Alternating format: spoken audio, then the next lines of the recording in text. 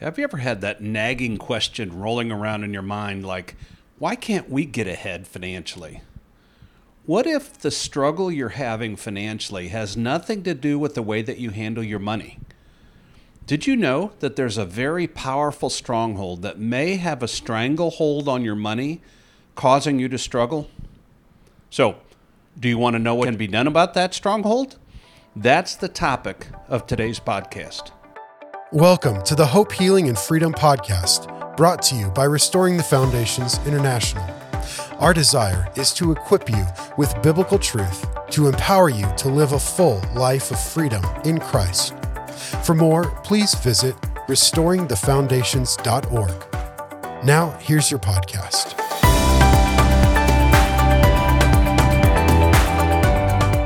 This is Lee Whitman with Restoring the Foundations, and in today's podcast, we're going to continue in our series of talking about various strongholds that might be affecting you. We've been highlighting different strongholds that may be affecting your life so that you can recognize them and do something about them. One of the tragedies in the body of Christ are the number of Christians who tolerate these strongholds and settle for less than the freedom that Jesus came to give. Today we're going to be talking about a stronghold that directly affects your financial situation. Today's verse is Luke 4:18. The Spirit of the Lord is upon me because He anointed me to bring good news to the poor. Poverty is something that we can inherit from our ancestors. It comes down the family line through the generational curses and ungodly beliefs that have caused poverty in previous generations, and then it is passed on to us through our bloodlines. It puts pressure on us to operate in the same patterns and poverty mindsets as our ancestors. Let's begin by doing some review to put this generational iniquity into biblical context. Exodus 20 verses 4 and 5 says, "You shall not make for yourself a carved image, any likeness of anything that is in heaven above, or that is in the earth beneath, or that is in the water under the earth. You shall not bow down to them nor serve them, for I, the Lord your God, am a jealous God, visiting the iniquity of the fathers upon the children to the third and fourth generation of those who hate me." Curses, even financial curses, can be passed down from generation to generation through the bloodline and through the beliefs that go along with this curse. There really is a poverty mindset that has infected the church. Nathan's grandfather was a thief. Yeah, he was caught stealing and convicted and sent to prison for 10 years. Nathan came to RTF for ministry because no matter how hard he tried, he just could not get ahead financially. For example, he worked really hard and got a raise at work, giving him extra money. Way to go, Nathan. The next month, his car broke down and needed a new transmission, costing him thousands of dollars. The repair on the transmission cost all of the money he'd received from the raise at work, plus some extra money. Now, when it was discovered by the RTF ministers that Nathan's grandfather had been a thief, they were able to apply Christ's victory on the cross to the generational iniquity that Nathan had inherited from his grandfather that was keeping Nathan from getting ahead. Nathan had to repent for the sin in his bloodline, and when he did, the curse was broken over his life. It's very common for people to struggle financially and believe that not having enough money is the problem, or that their spending habits are the problem, when the problem could be coming from a spiritual stronghold operating in their life. Mike and Becky had been struggling to receive an inheritance that belonged to them from Becky's father. They'd been working in the court system for months to get this money released, but it kept being stalled and delayed by legal proceedings. Then they went through RTF ministry and broke the financial spiritual stronghold at work in their lives, and within weeks the court released inheritance money. Coincidence, you say? I don't think so. Satan is out to steal your rightful inheritance. And God is not stingy.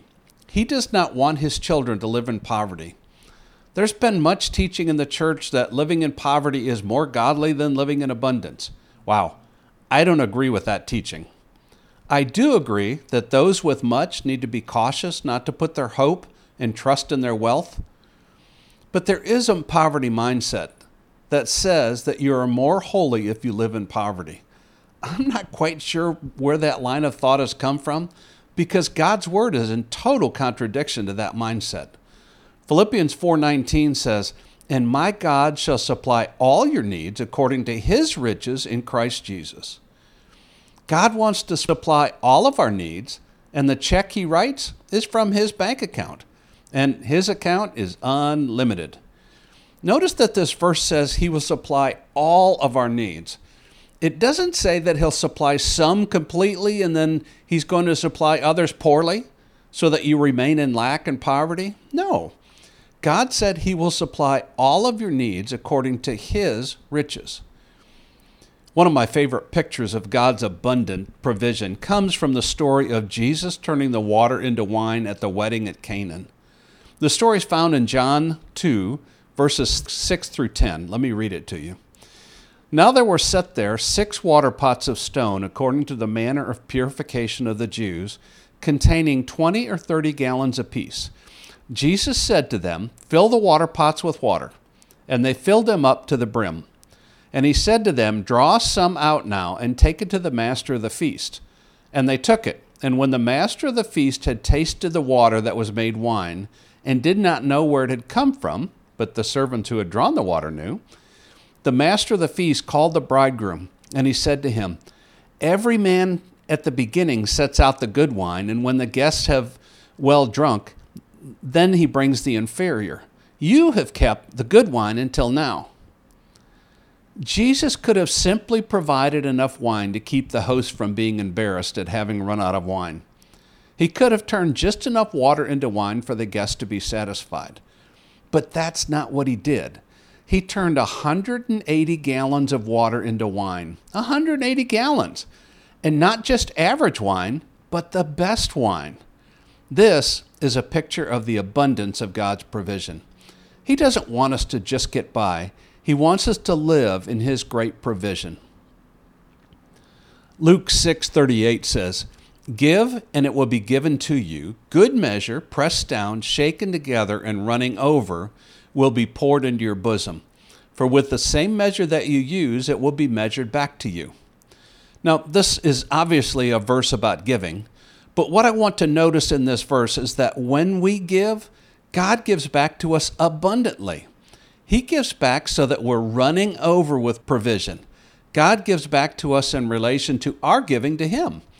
That's not a stingy God. That is an abundant and extravagant God who wishes to lavish the very best on his children. Then why do we think it's more holy to live in lack and poverty? Why do we hold back from giving to God? We are impacting ourselves when we do that. This stronghold can also affect your livelihood. Michael was a sharp young man. He was intelligent, hardworking, yet he could not keep a job. The job losses didn't appear to be due to any lack on Michael's effort. These job losses were on account of circumstances out of his control. For example, Michael lost one job because the company he worked for was bought out by another company, and the new owners wanted to bring in their own people. Then he found another really good job, and within a year that company went out of business, due in no part to Michael's job performance. Coincidence, you say? I don't think so. This is one of the ways this spiritual stronghold operates in the person's life, to steal their livelihood from them and thus keep them from experiencing the abundance that God has for them. The enemy only comes to steal, kill, and destroy, John 10:10. And with this stronghold, his target is your finances. This stronghold also puts pressure on people to do things they normally would not do. Stephen was trying to get a mortgage to buy a house. On the application, it asked a series of questions about his past financial dealings. Due to the pressure of needing to get this loan to provide a place to live for his family, Stephen left out certain negative details that could have kept him from getting the loan. Within 2 years, not only could Stephen not make the mortgage payments, but he had to file for bankruptcy. This stronghold puts pressure on people to be dishonest when it comes to financial matters. Then this stronghold pushes people into terrible financial situations that result in bankruptcy. What are some of the financial pressures that this stronghold puts on people? As we look at this list, Some of these conditions could be due to bad management of our money, but the point we're trying to make is that they also could be the result of spiritual pressure coming down your family line. Let me list just a few of the financial pressures that are part of this stronghold.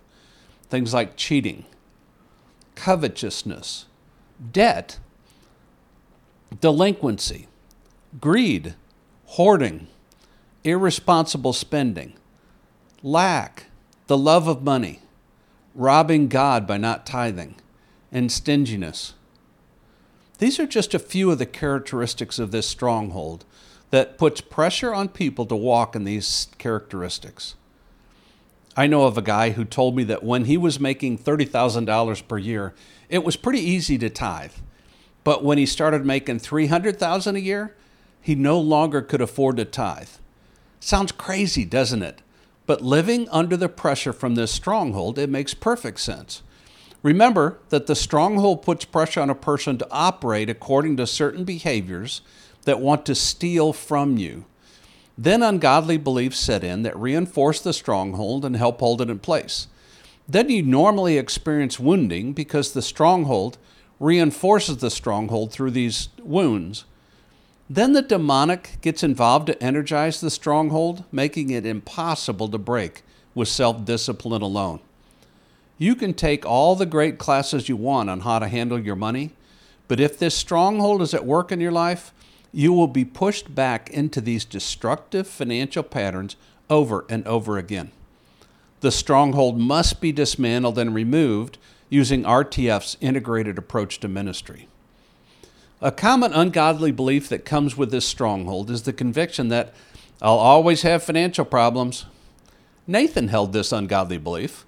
When Nathan came for RTF ministry, the ministers started by breaking off the generational curse of financial problems.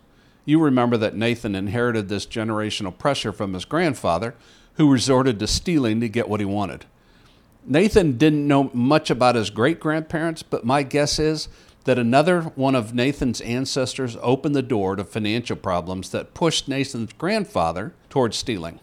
Once the generational iniquity is removed by applying what Jesus Christ did for him on the cross, then Nathan had to deal with this ungodly belief. He broke agreement with the lie and the father of lies and asked his Father God for his truth. Father God said to Nathan, I am your provider and I will supply all that you need. Ask me and I will give you wisdom to deal in a godly manner with your finances. Isn't that amazing? Nathan then discovered that he also was believing another ungodly belief. He believed that due to his mishandling of his finances in the past, that he was a disappointment to God. Nathan was looking at his relationship with God through his behavior. Once he came out of agreement with this lie and with the father of lies, Father God said to Nathan, You are my beloved and cherished son. I celebrate that you are mine. Those are pretty amazing words from a loving Father God, not based on Nathan's behavior, but based on his birth as a child of God. How can God say that to Nathan, knowing that Nathan had failed God with his finances? I believe it's because God is able to separate who we are as his children from our sinful behavior. What we do is not who we are. Next, Nathan asked the Holy Spirit to take him to the memory where this financial struggle began. The Holy Spirit took Nathan to a memory of being a 5-year-old little boy. His father had given Nathan $5 to go buy something at the local grocery store. On the way to the store, Nathan lost the $5 bill. When he came home, his dad was furious and said many things that Nathan could not recall, but the thing that Nathan did remember was that his dad said, You will never be good with money. Now, Jesus came into that memory with Nathan and brought healing to his broken heart in only the way that Jesus can. Jesus told Nathan that as he walks with him and listens to his advice, Nathan is actually very good with money. Once the generational pressure is cut off from Nathan's life and the ungodly beliefs are replaced with truth, and then the healing is brought to the wounded places in Nathan's heart, Nathan stood in his authority as a believer and commanded the demonic pressure that was causing these financial problems to leave and the demons had to obey and leave his life. I had this pair of shoes for many years. I really liked them and they seemed to fit well, but I was having some pain in one of my feet and the doctor recommended that I try some new shoes with better support. When I tried the new shoes, they were amazing. I didn't realize until I tried the new shoes how bad my old shoes were for my feet. This is often what happens to us when we have lived with a stronghold for a long time. We don't know how much pressure the stronghold is putting on us until it's gone. We don't know how much the enemy is using that stronghold to steal from us until we take away his right to oppress us and kick him out. If you suspect that the financial stronghold is at work in your life, even just a little bit, please go on our website at restoringthefoundations.org and click on the Ministry tab at the top and find one of our trained RTF ministers to help you eliminate this stronghold from your life. I guarantee that these ministers will not judge you for your struggle, but will lovingly apply Christ's victory on the cross to this area, setting you free. Father God, thank you for your provision in my life. I thank you that according to Philippians 4:9, you supply all my needs according to your riches. I submit my finances to you and ask you to show me any ungodly beliefs that I have regarding finances. Then show me your truth. Teach me to be a good steward of my finances. I repent for any way I have partnered with this stronghold, even as an unwitting instrument. I declare that I will receive all that you have given me as a blessing from you and use your provision in my life to your glory.